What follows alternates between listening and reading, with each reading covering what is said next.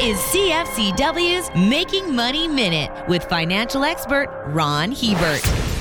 Robots are primarily being used in industrial settings, especially assembly lines. But that's changing. The service industry, which includes retail, restaurants, and healthcare, is taking the lead. Sales of robots are expected to reach $170 billion by 2030, more than double the $80 billion being spent on industrial ones. Demand for service robots is driven by a need to address staffing shortages caused by retirements, employee defections to better-paying jobs, and a lack of immigration in some places. McKinsey claims that 88% of global businesses intend to adopt robots. The future is now.